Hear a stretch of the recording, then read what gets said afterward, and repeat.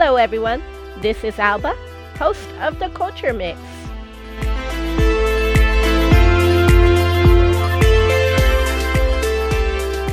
My dad started working at age 9. Yes, it's quite early on in life, but you have to understand that it wasn't at a formal place of work. It was out in the field, working with his uncle, picking crops, and doing other such tasks.